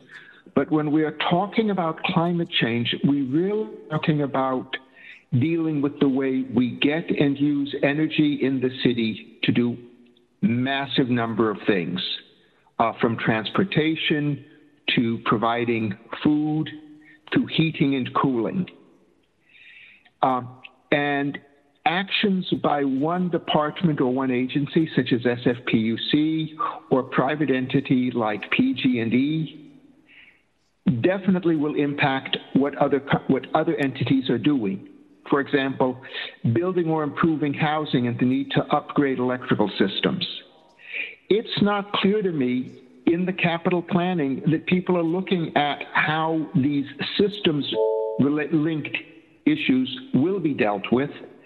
And it is not clear to me that anywhere in this plan people have looked at, for example, the types of issues that SB 257, I believe it is, David Min is introducing, about how do we prune gas lines and how do we build thermal energy networks, which can dramatically improve energy efficiency, which is a very significant thing even for San Francisco, because our energy costs will be driven by the peak winter demand. Again, I do apologize for cutting anybody off, but yeah, we are timing each speaker at 2 minutes. But thank you for your comments, Paul Wormer. Mr. Lamb, next speaker, please. So supervisors, if you all do not listen to public comment without having a sidebar talk, then you're insulting the public. On the climate change, the language is very general in nature. So I just want to remind you that this land is indigenous land that was stolen and polluted and contaminated. And this is your opportunity. You those who stole the land, polluted the land, and contaminated the land to at least address the issues of climate change. Thank you very much. Thank you much, Francisco de Costa, for your comments. Mr. Lamb, next speaker, please. Hello, I'm Lawrence Baskett, a District 8 resident, calling on behalf of Indivisible San Francisco in support of the Climate Emergency Coalition. While the city's efforts to date are laudable, as you've heard, per the UC Berkeley CLE report, a full transition to a sustainable city costs on the order of $20 billion, or about $2,500 per capita. We need to see a real urgency from our supervisors and from the whole city, which means a major multi-billion-dollar measure in 2024. Anything less is unfortunately still tantamount to climate denial, with all the consequences for life on Earth that every month a delay entails, and regardless of other cities' worst denial. So please don't pass a capital expenditure plan without a major climate bond. Thank you. Thank you so much for your comments. Mr. Lamb, can you confirm if we have any more callers? Madam Clerk, Madam Chair, that does conclude our queue.